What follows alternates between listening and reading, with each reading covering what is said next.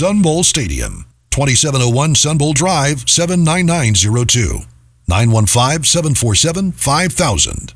This outdoor stadium opened in September 1963. The land on which the stadium sits was originally donated by the university to El Paso County, which built the stadium for the school and the Sun Bowl game. Both had previously used Kidd Field, the school's current track and field venue, which seats 15,000.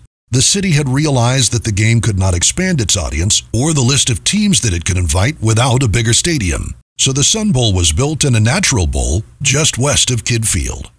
It originally sat 30,000 with only the sideline grandstands, but was later expanded to seat over 50,000.